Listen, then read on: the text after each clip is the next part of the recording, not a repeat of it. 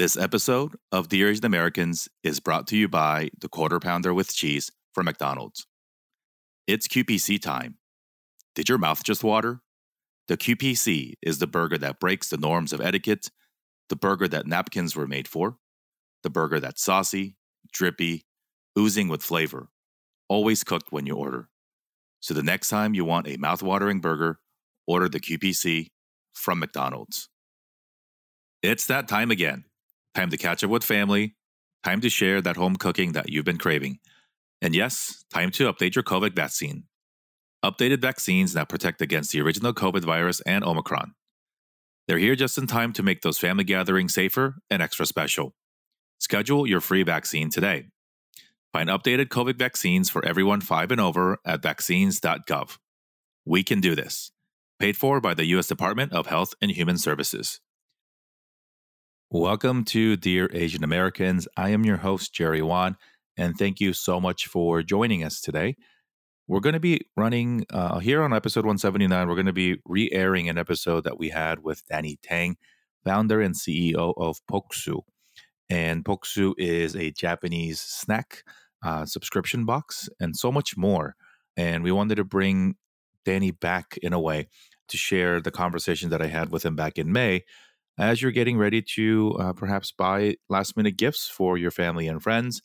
And we love nothing more than to support our friends in the community and other Asian American business owners. And so Danny has a few campaigns that he is running right now and specials for the holiday. So we thought we'd mention that if you are still in the market to buy something for somebody else or holiday unrelated, these are amazing and delicious snacks for you to buy for yourself and for your friends and family all throughout the year. And so you can go to Poksu, that's BOKKSU.com, and you can check out the Holiday 22 campaign. And they also have some very special limited edition 2022 holiday collection items with Poksu exclusive one-time boxes with fun stuff like Black Sesame Box and Ramen Box. And you can go directly to PoksuBoutique.com to get to the collection easily. Really enjoyed my conversation with Danny as we talked about identity, finding passion, and growing a business. He actually has miraculously done an amazing job growing Poksu from just an idea over the last few years to something that is poised for even more growth and success. And so all the best to Danny for what he's done and to continue to celebrate all of us. And I know he is so involved in mentoring and sharing and bringing up other Asian American entrepreneurs, especially in the food space. And so big thanks to Danny. Check out Poksu, that's BOKKSU.com. And here now is my conversation from episode 148 with Danny Tang. Hey, everybody. Welcome back to Dear Asian Americans. Hope you are staying safe and healthy as we, continue with our series here, our entire show is about talking to amazing Asian Americans. When we've shared our stories with so many different entrepreneurs who have really and meaningfully brought our culture, our community, our foods, and the things that make us so unique, the things that so many of us were told our entire damn lives that wasn't American enough, that we weren't mainstream enough, that it was weird. And now we're seeing so many people finally not only living in it, but building ridiculously successful businesses around it and letting people know that you can do both, which is to celebrate your culture authentically and provide income for so many people that work for you, to provide money up and down the supply chain back into our communities, and have no shame about being successful while we're doing it. And so my friend and guest today, Danny Tang, is the founder and CEO of Poksu, which you may have seen recently in the last few weeks when they made a big splash announcing their new fundraising round for their e-commerce startup. Raised $23 million at a $100 million post-money, $22 million. He just fingered choose at me. So I had my notes here too. 22 at 100 million post-money valuation, which is a big freaking deal. And so we're going to learn all about how Danny navigated the early parts of his life on both coasts and how he ended up creating the thing that makes us so happy and proud to talk about today. So Danny, welcome to the show. Thank you, Jerry. I'm super happy to be here. That was a wonderful introduction. Sorry about the 22. No worries. I got so excited talking. So first of all, congratulations. How are you I mean, you've known about this before the rest of us did, obviously, but how has it been being congratulated by half of Asian American internet? And how is that motivating you to continue to do what you do? Yeah, I mean, so of course, just like most other fundraising announcements, the round closed like months prior, but at the same time, like it, I knew it, my team knew it, my husband, my friends and family, but that was just like kind of that bubble, right, in that circle, and everybody was proud of me. But I was overwhelmed when we did the fundraising announcement in January to see the like reactions of people coming out, especially because I didn't want to do like a typical like, hey, we're featured in TechCrunch type of LinkedIn announcement. It was I wrote a pretty personal post about what it meant to me and I hope meant to others that somebody who is kind of loud and proud about my gay, Asian, and American identities could raise this much. And to my knowledge, I'm the only one that I've seen that's gone this far in the startup world, running an Asian company, that is. Um, and so that was like, by kind of talking about that, I was a little nervous. It was, I don't usually, I think a lot of us Asians aren't used to wearing our hearts on our sleeves in public that often, but more and more are doing it, which is actually emboldening me to do it. Like I'm actually really encouraged by Sarah Nguyen and the Amsam sisters about how much they speak out. So that actually pushed me, even though I've been doing this for over 6 years. And so that, and the reaction was awesome. Like people like not only commenting, but just saying how they resonated and made them feel seen and heard. So it was really, really good.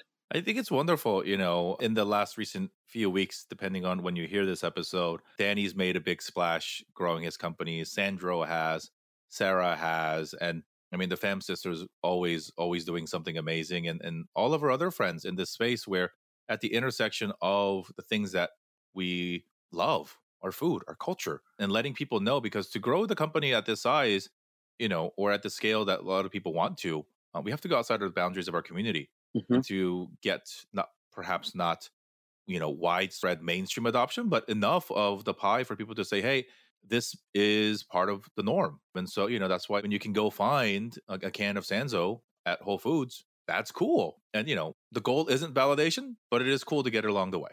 And so and you've been at this for a little bit longer than some of the friends that I've mentioned, and this, what it seems like, at least from my perspective, a new amazing renewed sense of identity and pride of culture, food, and language, and our people. So we're going to learn how a computer science person who lived abroad, who's not even Japanese now, is the face and brand of this amazing culture sharing juggernaut. But let's dial back a little bit and learn a little bit more about Danny the kid, Danny and his parents. And so tell us about the Tang family's migration or immigration story to America. How did that happen? Under what circumstances? And give us a bit of context of your family's American origin story. Yeah, happy to. So both my parents were born and raised in Cambodia. So we're ethnically Chinese, the Hua Chao type of people that all spread out.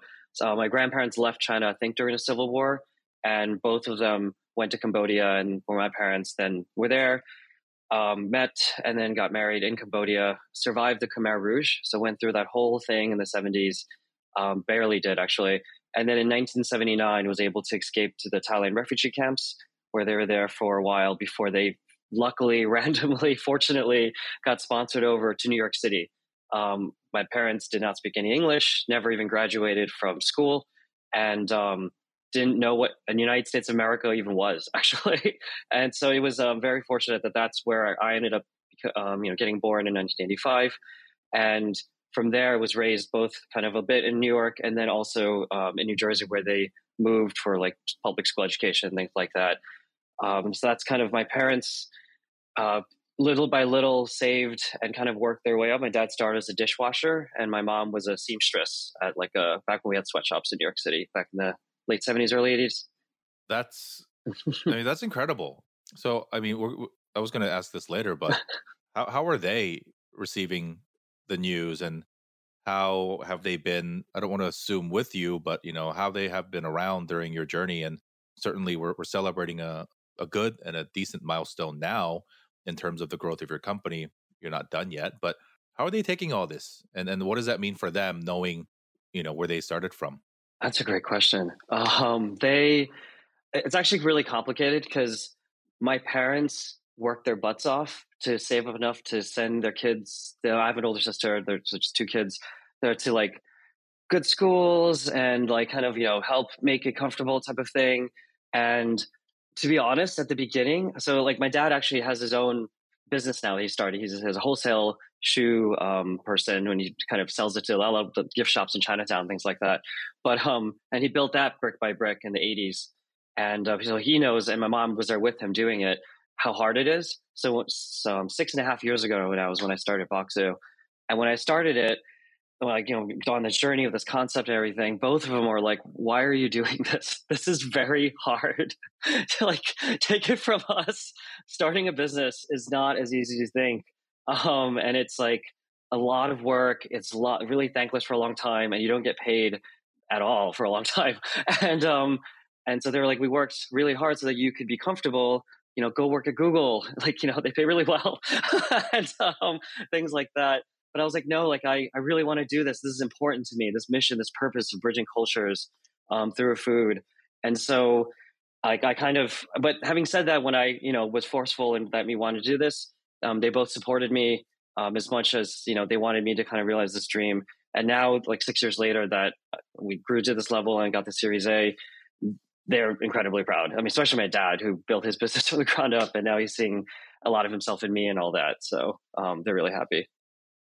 I totally resonate with you, Danny. Obviously, I didn't follow your same path, but I did leave degrees, logos, and what many may have perceived as a comfortable life as a father of two living in LA to the great shock of my wife to say, hey, I need to do this. And it's worked out, but not without not only self-doubt, but the doubt of those closest to you, perhaps well-intentioned, but disguised as worry, but certainly knowing that there's judgment and concern and just doubt of, is this what we came to America for? And obviously in your situation, they didn't choose to come here, but they did make good on their sacrifice to send you to Stanford, which it's a big, huge accomplishment, right? So I think, where I've come to terms with it is like, look, I appreciate their sacrifice, but this is my way of building upon it. And I don't know, they have to trust me, that I think, and I have to trust myself that this is how I'm going to pay them back. That's exactly how I feel. Yeah. And it's hard because people who listen to the show know, like, did we move from Korea to here 30 years ago, and now I make my money talking about me being Korean? Like, it doesn't make any sense. And, for a while, I don't think they even knew what I did for a living. They were just like, hey, everything good, right? How's business? I'm like, good. Grandkids are happy? Yes. Good. That's because a lot of us who do this sort of cultural, meaningful work that is not familiar to our parents' generation, and perhaps there's a language and cultural understanding challenge as well. Many parents don't know what their kids do these days. And so, but I think obviously as you hit these very public milestones, hopefully it not just helps them, but helps other, I say kids, but we're both in our 30s, old big kids with their parents as they pivot through their careers. And so I just mentioned, obviously your parents worked their butts off, raised you and your sister in New Jersey. You ended up going to Stanford. What was the goal there? You went as far away from New Jersey as you possibly could to go to an amazingly great school. That doesn't connect the dots from there to here. What did you initially want to do, and what did you study out there? You pretty much almost nailed it, that I wanted to get as far away as possible. I love my parents. Growing up, they could be a little overbearing. I'm sure that's not the first Asian kid that's ever said that. And so I wanted to kind of have my own identity. On top of that, I knew I was gay when I was in high school, and I was like 13. But at that time, especially, this was the early 2000s, you could not really come out. It wasn't as accepting as it is nowadays. And so I wanted to be able to go somewhere new where I knew nobody from high school, and I knew nobody. And so I can reinvent myself and be my more authentic self. And that's, thankfully, when I got into Stanford, kind of that option, where 3,000 miles away, my mom can't visit me every weekend and do my laundry. She was totally going to do that if I went to New York somewhere. And so like things like that really propelled me to become a lot more independent, make my own kind of friends, come out like from week one at school. And that's kind of why I chose to go there and study what I wanted to study. My parents had no idea what psychology was or what sociology was. But these are things I found there that I was really passionate about, like wanting to learn about different cultures and how they bridge and what makes people tick and why there's all this racism and all that. I mean, that's incredible. And I think what great environment to do that. Obviously, it's a place where it provides you a lot of opportunity. Now we know it as sort of, startup HQ, but traditionally speaking, you go there, you have a lot of different options. And so, yeah, I think there's a lot of themes here in terms of just, that the love is there from your parents. Hmm. The intention is nothing but the best, right? Because they want us to have a life that they didn't even know was possible. But we have the privilege of knowing more because of their sacrifice. And when we make certain decisions based on the things that we want to do or how we want to live our lives or just be who we were born as, there's a certain lack of understanding there. And so you said you knew in high school that you were gay. Was coming out to the West Coast, you said socially with your friends and whatnot, but was family involved in that as well? Did they know? And Yeah, I came out to my older sister. She was the first person I ever came out to my life when I was like 14. So that was already back at home. And came out to my mom when I was 17. I wanted her to know while I was still living at home. I didn't want her to think that California had any impact on this. And and then eventually my dad at 21, when like kind of he was a little bit more conservative, but he kind of eventually came around, and my mom worked on him a bit. And then now it's totally okay. And they've met my ex-boyfriends, they've met my husband, in-laws have met each other. We're very fortunate. Many queer Asians don't have this experience. Like I have friends in their 30s are not out to their families, which is unfortunate. And and so that was kind of a really allowed me to also propel and go out there. Was I felt like even though there was still some transitional things with my parents, like they kind of had I had their blessing to kind of go out there and be myself. oh, that's wonderful, man. That is awesome. And it's really, and you mentioned importantly that not everybody has the experience as you did. And so we feel for our friends who still can't live in their authentic ways. And we hope at least that sharing some of these stories makes you feel seen and heard in a way that you may not be able to do so publicly yet. So, Danny, thanks for sharing that. I think it's more important than ever that the more visible you are, the larger platform you have, that you let people know simply that it's okay. And Yeah. ultimately, that's what we're trying to do here through this conversation. And so, first part of your career, how do you go from Stanford and then in stereotypical fashion, you did go to Google.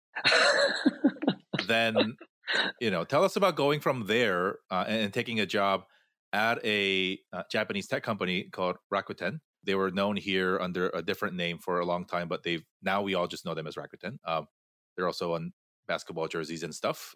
Was it like, I'm going to go even more further away from Jersey? Because that's in essence what you did. How was that like?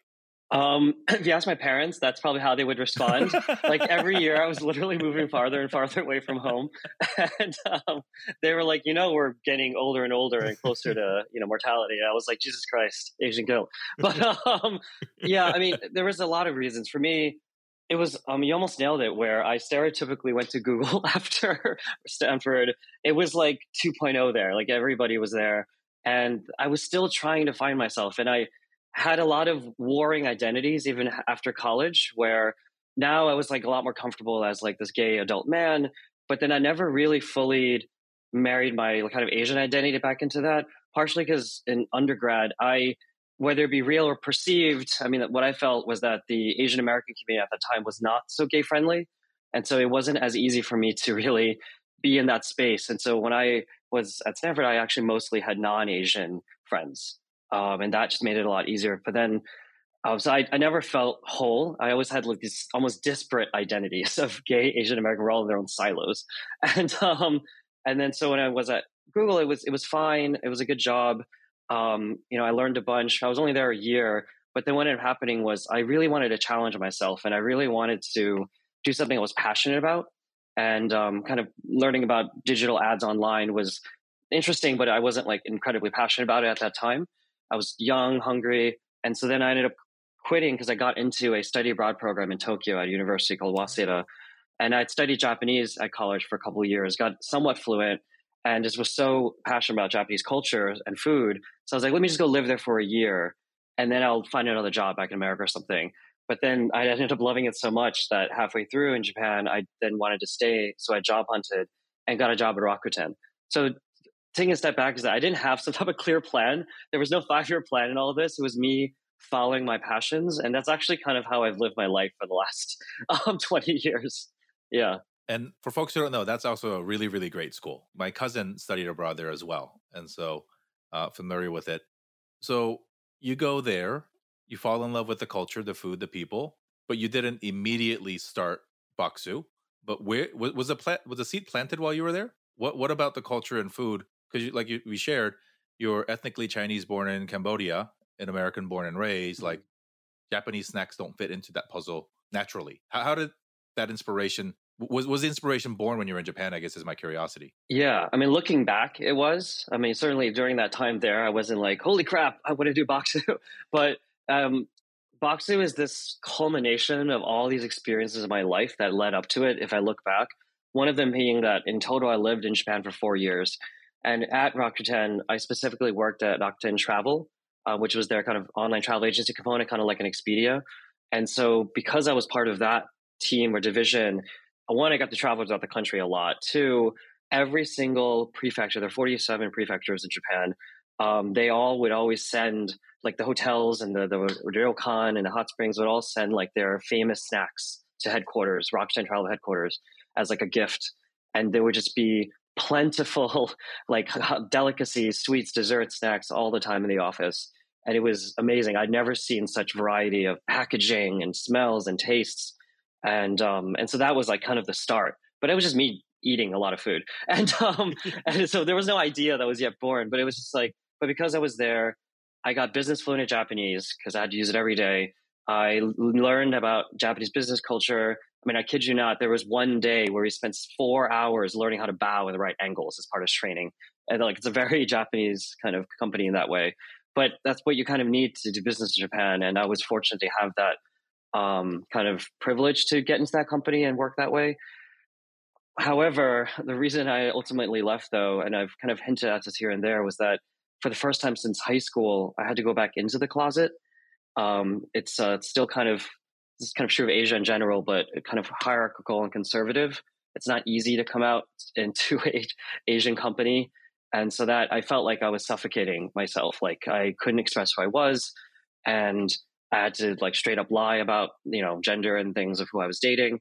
And so I couldn't take it anymore, even though actually the job was fantastic. They had me do working in business development, business strategy. I helped them open branch offices in Southeast Asia. It was like kind of really exciting work. And so I quit after a couple of years there, and then moved to Taipei for 6 months to study Chinese and ramp that up because my Japanese was more fluent at that point. But then after that, it was because I moved back to New York City, went back to school at Columbia, studied computer science in a post-baccalaureate program.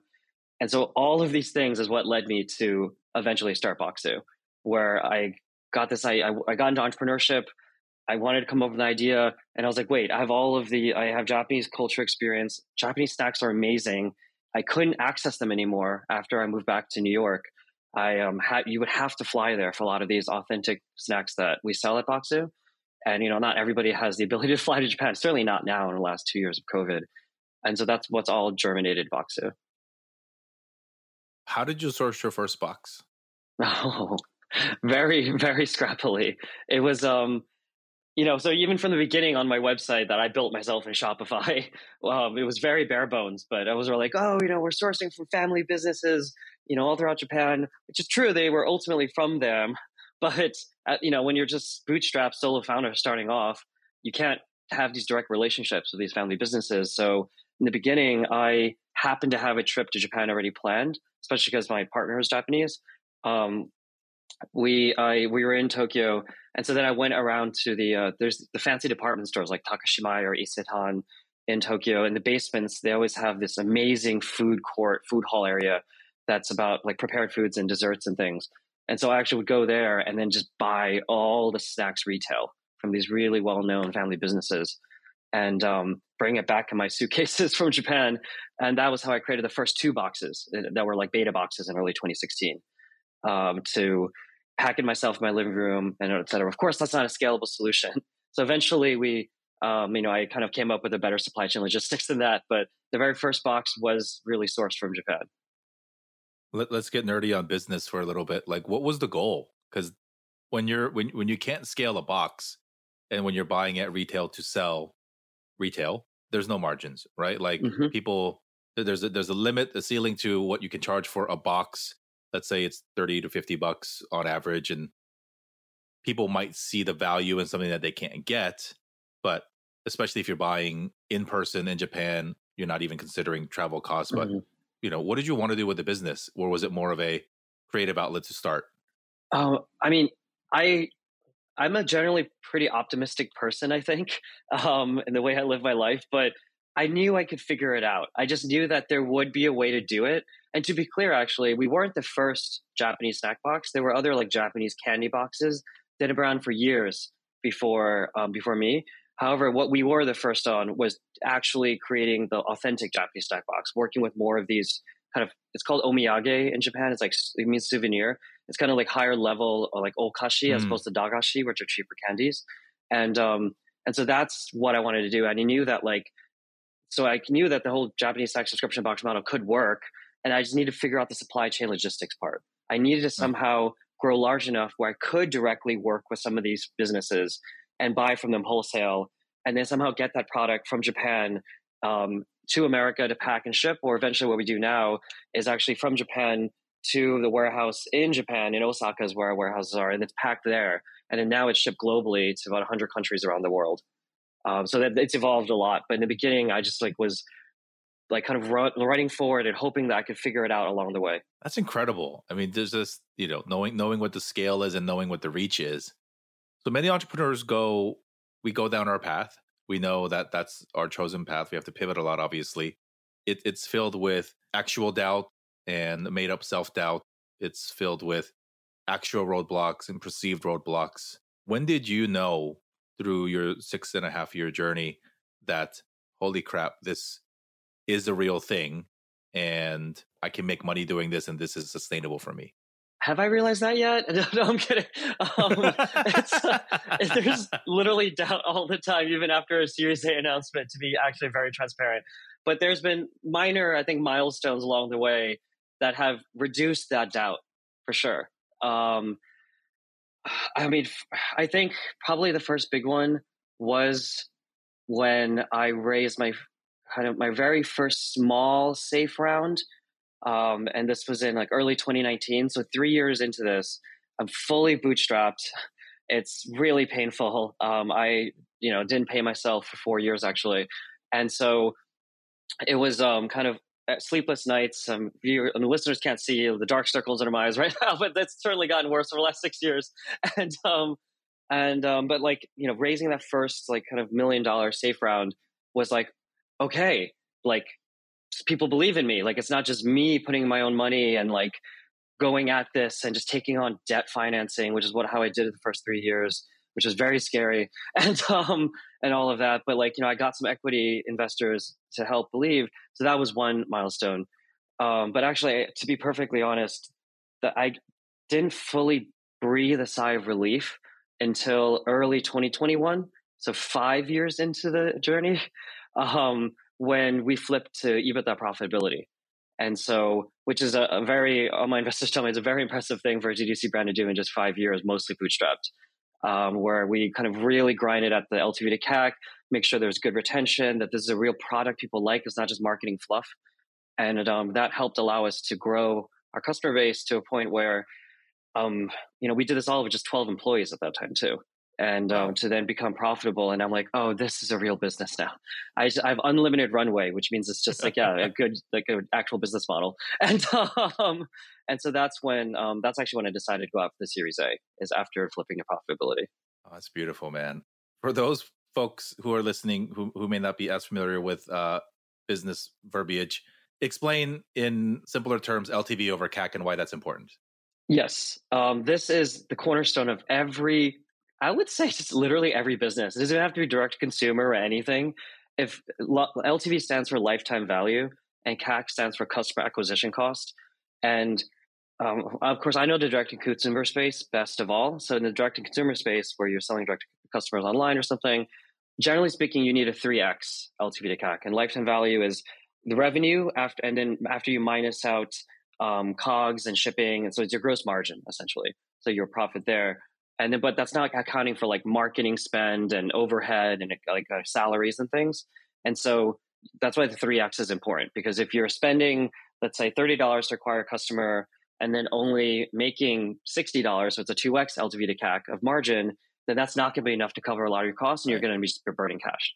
But if you have at least 3x, when we had over 3x actually when we last year, so that then allows you to be in a much healthier position and allows you to eventually become profitable. And that's what investors are looking for as well when they're in fundraising. When you like, what is LTV to CAC ratio? That's what all investors want. That's awesome. That's congrats. I think it's incredible objectively what you've built, and obviously with additional challenges of being a founder of color, being a gay founder in a venture world and a startup world where we don't see too many people who look like you or me or, a lot of us. And to do it quickly, I think is truly incredible. How did you survive the first 5 years, both like mentally and just actually? How did you get through those years? That's a very complicated question. There's a lot of responses I can give to that, but a big part of it was the fact that, well, I mean, I had my husband, so we weren't married at the time. We've been married for almost 3 years now. We've been together over 10. We couldn't legally get married until 2016 when DOMA was repealed. That's a whole other story. And so he, like, with him as a rock and him having more of a stable, traditional like tech job, that allowed me to have benefits. It allowed me to feel a little more secure in taking these bigger risks. I also had my parental support. Like I said, like they kind of got behind me after they saw that I was like kind of doing this to make sure that, I felt like I could take risk as well. So I did have privilege in all of those ways. Like if somebody was single, didn't have family support, didn't have a savings account, it would be very, very hard to do something like this bootstrap, because you do burn and you can't pay yourself. It's like, how are you supposed to survive, right? And so I recognize those kind of aspects, and I want to make that transparent for people to know. And like even mental sanity wise, I would like every night be talking to my husband about the next crazy thing last crazy thing that happened at work. And I'm glad, because I didn't have a co-founder too. Early on, I wish I did. Nowadays, it's nice to be a solo founder because I make all the decisions. But there's no co-founder fighting, which apparently is the number one, my lawyers tell me, reason that startups break up. It's not lack of funding; it's co-founder fights. But so that's how I kind of survived that mentally and a little bit financially. But in terms of what kept me going motivation-wise, it was the fact that I saw the impact we were having. Like from the get-go, I was trying to sell. I jokingly say, like, I like to sell Asian stuff to white people. That's like my whole mission. And if they can taste this amazing Japanese snack and like it, they'll feel closer to Asian culture and not think of it as weird or other. And in fact, we never use the words weird, crazy, wacky, or exotic in any of our branding, copy, or marketing, because there's nothing like weird about our products. And so seeing that growth, and we've been growing year over year nonstop since launch in 2016, also motivated me to keep going. And there's so much that I resonate with there. Shout out to my wife, Kyunghwa, without whom none of this exists on my end, emotionally and financially. So I love you. Thank you. And we hope we all do monster returns, not just financially, but with purpose and with keeping community in mind. Talk us through, we have many, many mutual friends in common. Many are founders in the food and beverage space. As I shared earlier, you were earlier than this new current generation of people who are building and entering the space. Talk to us about the importance of that community and how it fuels you, how you guys have, I see pictures online all the time of, especially in New York, of Asian founders dinners and meals. And man, you guys just look so happy and it, just so comfortable. How do those things happen? Where do you find community and how's it been instrumental to your growth? Yeah, to be honest, it's revitalized me. I'm not going to explain what that means in a minute, because early on, 6 years ago, there was very few anyway, other Asian food founders. And in New York, especially, there were very few. And so I felt very lonely in this journey as a solo founder. And when I would go out and pitch and talk to people, they were mostly white investors. Vast majority of VCs investors are straight white men too, specifically. and they just didn't get it. I mean, one of the reasons I bootstrapped for 3+ years entirely was because no investor would want to touch this. They are like, I tried having early conversations. They were just like, oh, that's so niche. Oh, that's such a cute passion project. And I was like, don't call it a passion project. um, and, um, and I was like, this is a real business that can make money and grow and is actually supporting the whole supply chain. And, but people didn't really, I had to prove myself. I had to get to 3 million in revenue bootstrap before I took my first check. And that's a type of the bar for the standard I had to prove myself is way different from, other non-POC founders, to be honest, if I was to be frank about this. And I didn't have other Asian founders even commiserate about this with in the same space. I mean, there are Asian tech founders in like SaaS and stuff like that, software in the Bay Area.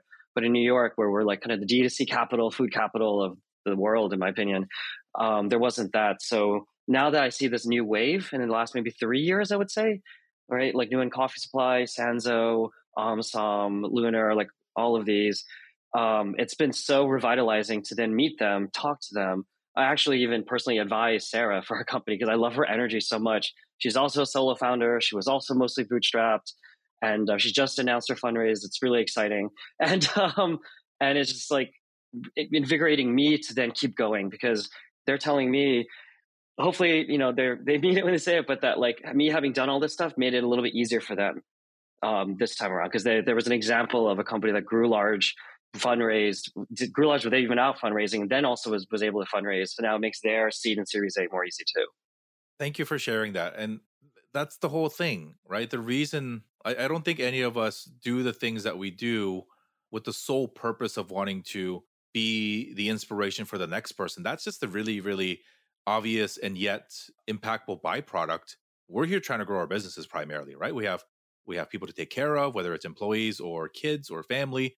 But it is important that there's context and nuance in inspiration and business advice that we can't find anywhere else, right? So if VCs won't touch Asian food companies or Asian alcohol companies, and we have many friends who are in that space now, you can't get that same advice of commiseration and strategizing and figuring out what they can do different unless the people who've been there can share that, right? And I think that's the most important thing. And like you said, it's different when the product isn't cultural. And so we have many friends who are startup founders in tech or non-cultural or non-Asian spaces, which is totally cool, kick ass and make a ton of money. But in this space, it's really hard. I mean, I have similar conversations with other Asian media friends, people who want to also speak about our identity and our culture. And it's like, I can't talk to other people about it. And it's not that their advice is bad. It's just not right for me because most of the business advice that we read, listen to on podcasts or see in YouTube are not meant for us because they're not from us. Right. And so, especially even for you as a gay Asian man, that's extra challenging than it is for me. And so I accept that privilege, but it is so different for us. And so if you're listening to this and you're one of the first to do something and you feel alone, go find people. They're there. You're never alone in anything that you do. I will say that I have learned and been inspired, even the people who will swear that I was their inspiration. You're like, no, I don't think you get it. Like now we're all sort of validating each other's business models and we're not competitors in this space, but hell, if we grow the goddamn pie, then the first person in gets the largest share, right? And so not to get math nerdy, but pi r squared works exponentially, folks. And so grow the pie. What is next for you? You're again, you've known this for a few months, but how do you grow? Where do you grow? And share with us, as much as you'd like to, sort of the Bokksu world domination plan. That is what we call it internally, actually.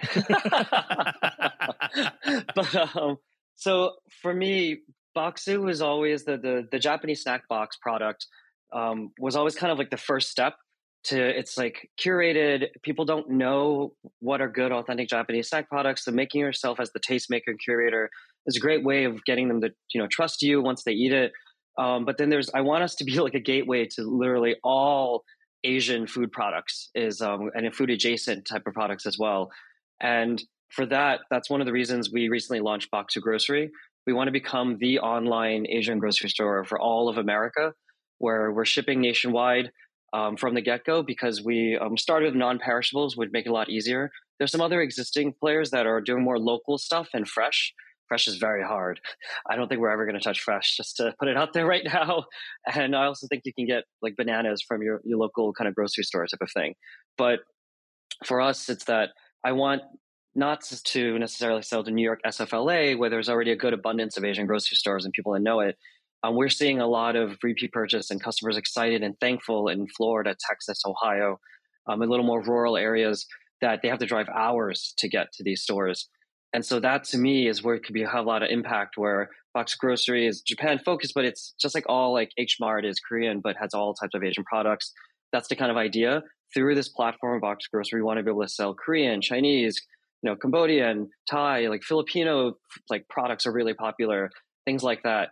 And make this the place where, and we can also have AAPI products. So we're planning on selling Fly by Jane, and we're already selling Coffee Supply, and all of these really awesome brands to uplift them, because D2C is hard. So let's have marketplaces to help with each other as well. And I think sort of in our space too, there's been another online grocery store that serves the Asian demographic that had even a bigger fundraising news recently. So the market's infinite, right? Yeah. Like no longer are we sequestered to the ethnic aisle of the supermarket in Middle America and even a subsection of that. And I will say too, I think our content, our food, our everything resonates not in New York, San Francisco, and LA, because I can go to an H Mart 5 minutes from my house. But if you're in Montana, you have to bring it in. Mm-hmm. And that's also true with food, but also content and visibility as we go around the neighborhood. One thing I'm very curious about before we wrap here soon, Danny, is the reaction from your Japanese suppliers, the people from the country whose product now you have spread and evangelized globally, but you're not one of them. And how does that play into our broad identity as Asian American, especially in the face of hate and our necessity almost to bond together for survival? But if you study Asian history, we all don't like each other, and we've tried to take, we've taken over each other's countries and done all sorts of stuff. And so how have they received it? And I'm just curious about how that's fueled you. That's been a challenge, or you're a very unique individual evangelizing who has made their entire business about a culture that is not his own. Yeah. So to give context to explain why I'm so into Japan, actually, before I kind of answer that question, is growing up in the 90s. I've thought about this a lot. I mean, yes, I like anime and like kind of the normal Japanese pop media stuff. I love anime actually. But the main reason I think I'm so passionate about Japan, and still am, is that growing up, Japan, for lots of historical reasons, and I think we all know, we don't have to get into it, to me was the only powerful Asian country and powerful Asian people at that time. I mean, China was still developing. Obviously the script has flipped a little bit now, but like back at that time, seeing Japan and seeing Japanese people being so proud of who they are was so foreign to me. Like I was not proud at all of being Asian when I was growing up in America in a mostly white town. And so like kind of, I had this admiration and respect that I couldn't understand at that time. And that's why I studied Japanese in college. So when I went and lived there, like I actually really love the fact that I had to assimilate to them. Like nobody really speaks English that well in Japan, and they're very proud of their history and culture, and it's been generally unbroken, unlike the mass migrations that my whole family had to go through. Like I don't even know who my grandparents are really, and great grandparents. Whereas my husband can trace back his lineage to like centuries ago, which is crazy to me. And so that, all of that, and living in Japan for those 4 years, when I mentioned before how I disjointed, so siloed identities, honestly, it was living in Japan that made it all whole. Even though I'm not, racially Japanese, but being there, being seen, right? I mean, actually, people think I look Japanese when I'm in Japan. People think I'm Korean when I'm Korea. It's like a lot of us East Asians could look whatever when we're in different countries, and just being seen, being heard, made me feel like, oh, I can be all of these things at once. And so I'm really thankful to the culture, the people for that. And it's why I'm kind of making it my life's work right now to evangelize a lot of their products and a lot of their food, and getting people to try it and get to know their culture better that way too. Having said that, when I talk to my makers, our vendors, we have direct relationships with over 100 throughout Japan. And that was built little by little. I had like one at first or two. And I've met them pre-COVID. I used to go back often and would like, meet up with them and of course go out for dinner or drinks afterwards and do the whole Japanese thing. But like, and I speak Japanese fluently. So they actually find me fascinating. They're like, who is this kind of Asian American where I have earrings too. I'm stud earrings, like with earrings, who speaks Japanese fluently, who has like Japanese female managers with him usually. And like, it's a very male dominated industry too, like traditional sex. And so it's just like interesting, but to them, I think they realize that they need to look outwards. Japan has a shrinking population. Young Japanese people are not as interested in traditional Japanese snacks. And so they see Bokksu as actually a lifeline / a bridge for them too, to the world. And many of them are very proud. I actually just slacked my team. One of our makers, this month we're selling our Sakura season, like cherry blossom boxes, limited edition once a year thing. We have this Sakura jelly that has real Sakura flowers in it. And it's this like kind of smaller maker in Japan. And they posted to their social media about how proud they are that they're in our box. And that has never happened before. So when we were years ago, it was like they were doing us a favor to kind of let us buy their products that they don't normally sell outside of Japan. But now they've realized that demographics are shifting there. They need to survive their generational businesses, and they don't know how to sell outside of Japan. They don't speak English. Some of our makers have never left Japan before. Wow. And so they're now really kind of proud that this has been growing. And I'm pretty outspoken about who I am, and they haven't complained so far. I'm the customer, so that's my way of having impact on Japanese society too. We've only talked about American society right now. Like I've asked my husband, are there any out business leaders in Japan? And he was like, no, like absolutely nobody's ever. And so like when I've been covered by Nikkei, their version of Wall Street Journal, and Toyo Keizai, and I actually was on a live radio show this morning with them. I'm very open about this part of my identity, and it's having huge impact there. Like all the articles go viral, people comment talking about how it's going to have visibility there too. Well, who would have thought kid from Wayne, New Jersey would be giving permission to people both at home and across the world, ultimately just to be himself and just to be themselves. And so this has been so cool. I know because every time I talk to another founder friend, they always mention you and how helpful you are and how out of the way you go to help other people. Perhaps because you know what the pain is of going down a lonely founder road, but even more so that you fully realize that the only way we're all going to go up is together. And so I know you've heard this often recently, but congrats. Yes, the money is cool, but that's not the goal. It's just a reflection of the work that you've done and the potential that others see in you and the business. Obviously, that's the only reason why investors give you money, because they want more of it later. And so perhaps the voices of self-doubt get bigger as the scale gets bigger and as the spotlight gets bigger, Danny. But you've been so great, and this has been so fun for me. One final thing as we wrap, as we always do on the show, and we've clearly have indicated that you are an inspirational human being. But help us close out the show by sharing any thoughts or messages of hope and inspiration with our audience by completing the letter, Dear Asian Americans. Dear Asian Americans, I have lived in America and in Japan, Taiwan, these places. And, I've been a self-hating Asian for a while when I was growing up, as I hinted at earlier in this talk. And there is a lot of Asian hate going right now, and it is really tough. But I've never seen the Asian community come together like this right now than ever before in my entire life. There used to be a lot of infighting, even amongst the Asian American community, I think years ago, across different ethnic groups or different socioeconomic backgrounds. And of course that still exists. I mean, I'm not saying it's all kumbaya now, but it's come together in a way that I've never seen, where we are uniting and supporting each other. And almost to your point that we're not going to, yes, we do need investment from white investors, but that's not alone is not enough. We need to support each other. We need to pay it forward. And that's exactly what I'm trying to do. And I hope others do that too. And that it doesn't have to be a lonely road, that there are people out there. If you kind of strike out and try and help, they will help you back. It's like a two-way street. You can't just only get help. And so by doing so, I think that's how we support the community and kind of grow together and stand up against all of this hate.